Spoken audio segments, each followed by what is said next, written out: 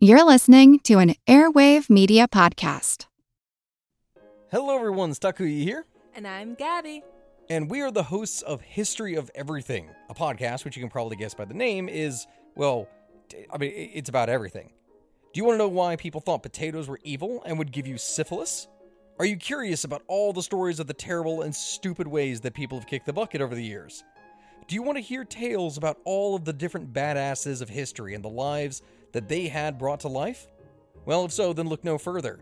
History of Everything is just the right podcast for you. It's available on Spotify, Pandora, and anywhere else that you get your podcast from.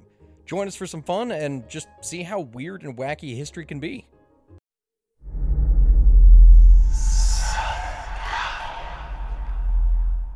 Hey y'all, spooky season is here. And if you're looking for a show to whet your appetite for a little haunted history, then I'd like to invite you to check out Southern Gothic, a chart-topping history podcast that explores some of the most infamous legends, folklore, ghost stories, and hauntings of the American South. We've covered all sorts of stuff from the Bell Witch of Tennessee to the disappearance of the Confederate submarine, the H.L. Hunley, not to mention our deep dives into the local lore of some of America's oldest and most haunted cities, like New Orleans, Charleston, and St. Augustine. So, if you're ready for a little good old-fashioned Halloween storytelling with a commitment to quality historical research, then be sure to check out Southern Gothic today. It's available now on all your favorite podcast apps.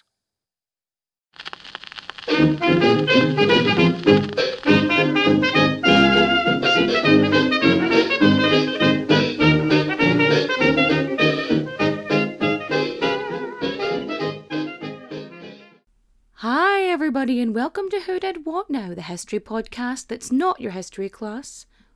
Bitty-sodes, the little bits of history that don't quite fit in anywhere else, with me, your host, Katie Charlwood, history harlot and reader of books. Yes. I am feeling very regal this week as I sit in a Powerpuff Girls snuggie and a crown, because everybody deserves a crown. I'm a firm believer of this. Like, everyone should have like a crown or a tiara, because they're just fun. They're fun and they make you feel nice and pretty and all the other good stuff with it. Like, I did do it. I gave a crown to one of my friend Shauna, my favourite smut peddler, and I gave her a crown just because, and she was so happy. Like, she was very happy to receive it. But like, it just, give the person that you care about a crown and or tiara. Honestly, it's just great. It's just a wonderful, wonderful thing. And you can wear it anywhere. You can wear it to the shops. You can wear it in the garden. You can wear it eating cereal. Like, there's nothing to stop you. You can wear a crown while watching The Crown. Like, you can just do that. There's no rule against it. It's just like a fun way to be, says me, who's, again, in a Powerpuff, like, snuggie. There was this cute Powerpuff Girls, like, backpack. And I love it. And I would use it. But I feel like my little girl would steal it from me. And I wouldn't have the heart to, like, keep it. I'd have to let her have it. Because I'm an adequate parent. I'm alright. But yeah, I have exciting news. I bought an electric toothbrush. Oh yes. So I've had issues with, gums and teeth and stuff like that. Part of it's ADHD, part of it was a result from issues during my pregnancies and stuff like that. So stuff hasn't been super, and I am trying to like kick-start myself back into like a good routine. And I normally use like bamboo toothbrushes. That's kind of my deal. I prefer them actually. But I thought, you know what, I really need to just like really get myself into this. Because I'm trying to take better care of myself. Because if I'm brushing my teeth My kids are brushing their teeth. And it's just a better way for us all to take care of each other. And if it works, it fucking works. I'm just going to do it. But I did see a water flosser. It was on like a technology list of things you should own. A water flosser. It like shoots a jet of water into your mouth and flosses your teeth for you. This is how you can tell I'm a fully grown adult, because I get excited over a flossing machine. Because like I always have trouble with floss itself. I think it's a sensory issue, but I feel like shooting water directly into my mouth seems fine to me. Okay, but I know what you're thinking. You're thinking, quit your jibber jabber. In fact you, I will. Because the coronation is happening this weekend of King Charles III. So I thought, while that's happening, why not regale you with a tale of from one Charles to another, you know? And go all the way back to King Charles I of England and Scotland. And I guess Ireland or whatever, you know, blah, blah, blah, blah, blah. And Wales. Jeez, I forgot about Wales. But, like, that's really funny.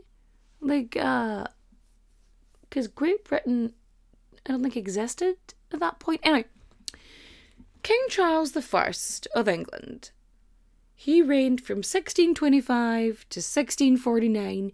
And you're probably thinking, geez, that's not a long reign at all. You're right. It's not. So Charlie boy, he did a couple of fun things. He dissolved Parliament. He, you know, forced the country into a civil war. You know, just fun, friendly things. Turned a kirkyard into a open door prison. So, not really the most efficient of leaders. See, the thing about Charles is, quite like Henry VIII, he wasn't supposed to be king. He was the spare.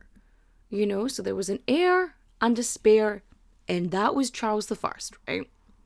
So he was never meant to rule. And in fact, when James VI, James VI of Scotland, James I of England became, like, the King of England, when they moved down to England, they left Charles behind. Like, they just fucking left him. Anyway, that is not the point of today's bitty-sode.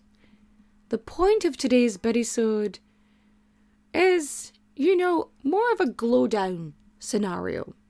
Frankly, he's a bit of a dick, right? So he's an arsehole to his wife for such a long time. You know, he removes all of her her entourage and gets them sent away. And he, you know, gets really pissy when he takes advice from people the Parliament don't really agree with, because the Parliament's got, like, Puritans and Royalists and everything else, and he wants everyone to act like Catholics, which, you know, considering the turmoil that's been happening over the last few, you know, decades, not really the best of ideas, really. So he causes issues in Scotland, which is, there's a covenant, and these Presbyterians, they want to just pray and do whatever they want to do. They want to have the right to their religion, you know. And Charles, he believes in the divine right of kings. So he's like, no, I'm right. You have to follow me. Like, I am, you know, here because God put me on the throne. Like, divine right of kings. So he gets mad at these Covenanters, right? And he puts them effectively in this open air prison. Like, there's a fight, they lose, Charles wins, Charles puts the survivors into prison. And it's an open air prison. So basically he puts them in a field next to a graveyard, right? In Edinburgh. And they have these bread rations, which are so fucking tiny that people are dying of, you know, starvation and malnutrition. And then the diseases start, because they're out in the open. There's no fucking protection from anything. and then they just start dying off. So this is already not a good look for Charles, right? So he's already pissed off the Scots. The Scots are mad at him. And then he continues to piss off the English. So he taxes, even though they're not as taxed as much as other European countries, the taxes are being raised in Britain, and English people are just not having it. Just not having it. They're mad that he's married a Catholic, a French Catholic, which is, they're probably just more mad that she's French, honestly, I swear, at this point. And things just don't go well. So, when, after he's dissolved Parliament a bunch of times, the Parliament basically put in this rule. They started voting and that they were gonna, that they couldn't be dissolved by the king on a whim, basically. And, so one thing leads to another, and this results in a civil war. So you got the Roundheads, which are led by Oliver Cromwell, who is a cunt. And then you had the Royalists, or the Cavaliers, depending on how you want to phrase them. I think Cavaliers sounds more fun, but Charles wasn't fun. And Oliver Cromwell would be as miserable as sin, but sinning isn't allowed under Cromwellian rule, so that's its own little kettle of fish. So between the Roundheads and the Cavaliers, there's this fucking power struggle. So there's this power struggle, it's between the monarchy and the Parliament, and they're just trying to be the alpha, right? They're trying to be the big boss. They're trying to see who has, like, the authority to rule the land. Because you've got the Parliament who feel like they have earned this power, even though most of it's fucking inherited, so... And then you have the king, again, who believes that he has been placed upon the throne by God himself. Like, he believes it is his, like, spiritual fucking duty to be there, right? So you've got the Parliament and you get the king, and they're all just arseholes and they're fighting. And then you got the taxes. The people are being taxed, again, not as harsh as other countries in Europe, but they're being taxed. He's raised the taxes because he has to fund wars and other such expenses. And so people are getting pissed off because they think they're being unfairly taxed. In fairness, there was some weird taxes in there. And then you've got this whole land dispute situation. So basically land was being, like, given out and provided to people, and people weren't really happy with that because they felt that some people were getting more than others and it wasn't fair. Because, of course, this is a situation where things are fair. And then, of course, we have religion, the daddy of them all. Because for quite a lot of British history, religion has come into it, and it's been causing chaos ever since. And because there's this massive conflict, right, between, Protestants and Catholics, and it just bollockses everything up. And then you get the Church of England itself, right, which loads of people are just unhappy with in general. But then you've got Charles as the head of it, who, let's face it, was a bit more Catholic leaning than he should have been as, the head of the Church of England, which is a Protestant church. And so all this bubbles up and adds up and leads to the English Civil War. So the final part of the English Civil War is the Siege of Oxford. I think there's technically like 3 sieges in one. And so there's basically royalists inside and the parliamentarians are outside. And they're sieged. They're being sieged. And it becomes less of like a battle scenario and more like a political one. See, this is all because the king decided to set up his own parliament. the King's Oxford Parliament in, was it January of 1644? Am I saying this was a good idea? No, absolutely fucking not. Because quite a lot of people in Oxford were Roundheads. They did not support the king. I mean, it was like financially a really good idea to be there. Yes. So the king, he's in, I think, Christchurch, and then the queen, she's over in Merton. And, you know, Oxford University it's happening, it's still going. And it's not really being affected that much by this, which is fucking hilarious. Everybody shush! William Shatner has something to say. Cat and Jethro, box of oddities. What do you do when the woman you love dies? Well, of course you dig her up and you live with her. Aww. The show examines weird things. There are plenty of old photographs from this time period of children out in the streets playing in and among the dead horse carcasses. Oh, I miss those days. Things used to be so much simpler. Cat and Jethro. Then there's the urine wheel, which sounds like a really bad game show. Thing done weird things. Cat and Jethro, box of oddities. That is really mysterious. Join Cat and Jethro Gilligan Toth for the strange, the bizarre, the unexpected, as they lift the lid and cautiously peer inside the Box of Oddities. The Webby Award-winning Box of Oddities podcast from Airwave Media. And I think both of the princes, Charles and James, they get like these honorary degrees, because of course they do. Because of course they fucking do.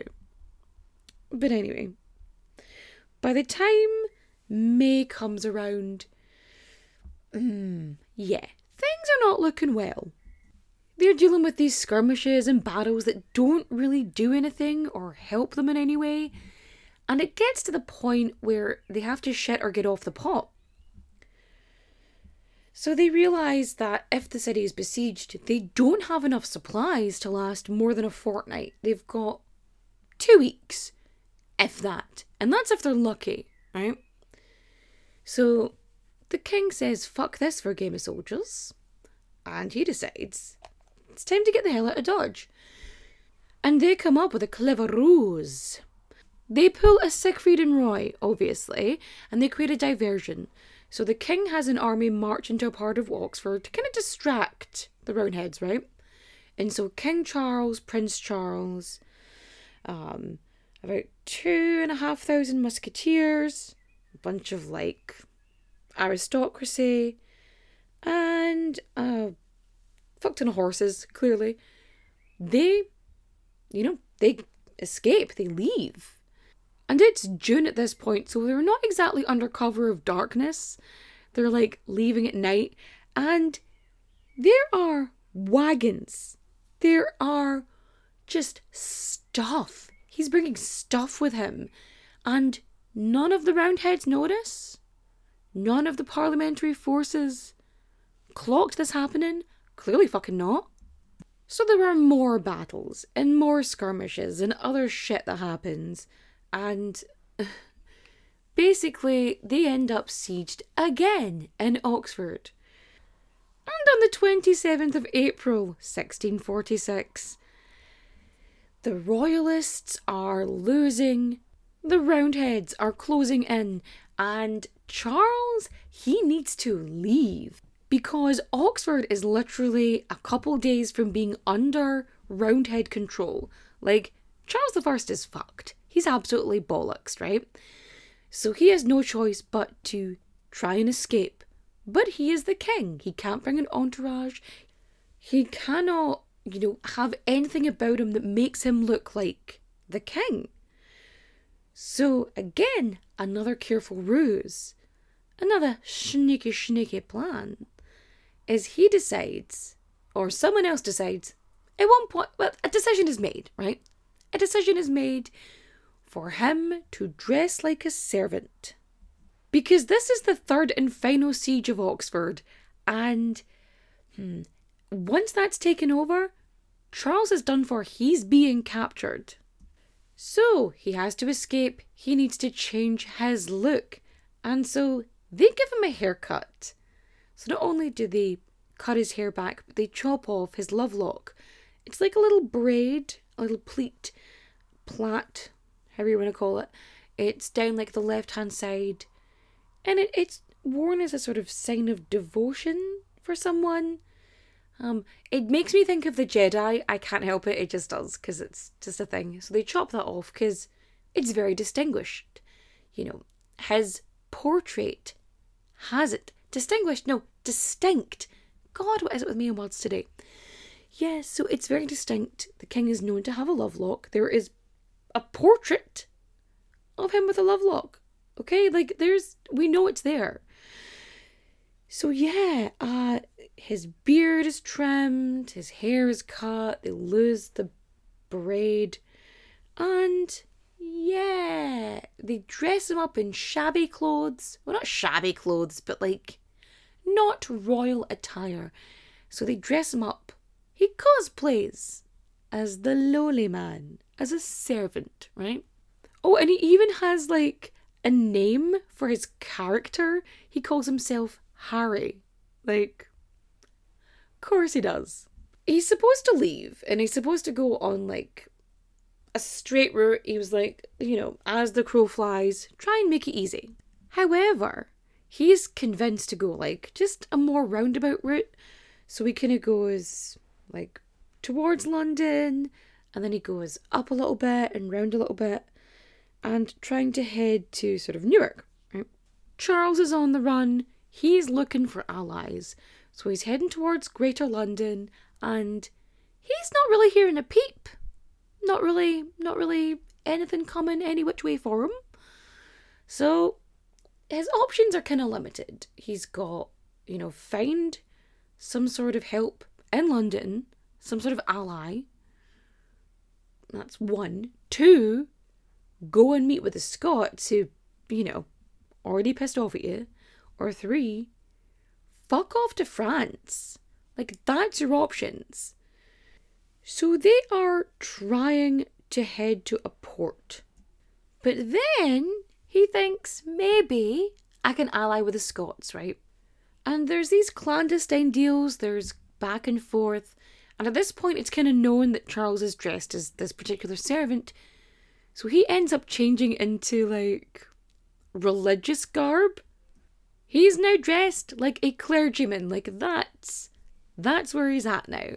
So these deals are going back and forth and they're trying to, get some help there. And so he is welcomed into a Scottish camp and they're surprised he's there. Well, some of them are surprised. A few people clearly are not. And he becomes less of, how would I put this? Less of a guest and more of a prisoner. Because the Scots contact, the Parliament, and they're like, hey, yeah, so we have the king. You want him? And he's being kept in Kelham House. And, yeah. And after 9 months, that's how long it takes to grow a human. It's actually closer to 10, but that's not the point. After this time, there's finally an agreement, and the Scots exchange. They do a wee swap. They sell him, right? They sell King Charles to the Roundheads, right? For £100,000 and the promise of more money coming into their hands, right? And so Charles gets delivered to the parliamentary commissioners in January of 1647. And so this deal that King Charles made with the Scots, right, because he had attempted to align himself with them, like, this is seen as an act of treason. But, like, here's the thing, the Roundheads would have found one way or the other to, get rid of King Charles. Like, they were planning, Cromwell was definitely planning to lob off his head. Like, that was going to be their end game. But him deliberately reaching out to Scotland is enough of, like, it's seen as treason. So, like, it was definitely enough to get rid of him, obviously, because it did. But, like, yeah, it's not the best of plans. It's not the best of plans, was it, Charles? No. But anyway, so ends the tale of the escape of King Charles I. If you liked my retelling of this story, of this little ramble I had, please rate and review 5 stars. You can say anything, because if you're on Apple Podcasts, as long as you write something in the review as well, it really boosts up the algorithm. I don't know why. It's algorithm science. It's just math, apparently. So that's great. I hope you enjoyed this. You can follow me on Instagram, Twitter. I think I have a Snapchat. I don't really use it. It's weird to me. And now there's an AI thing that keeps trying to have conversations with me. So that's worrying. But yeah, I'm on all of the socials, and I am going to be in Kansas later this month. Wow. And I've got more interesting stuff coming up, and I can't wait to tell you all about it once things are locked in and in the bag. And I am speaking faster, which means I'm getting very tired. But yes, thank you so much. I hope you enjoyed this episode, and I shall be chatting to you next time. There may be a bonus episode coming, that's all I'm saying. Okay, and with that, I shall bid you good night. Adios, au revoir, auf Wiedersehen, my friends. Bye-bye.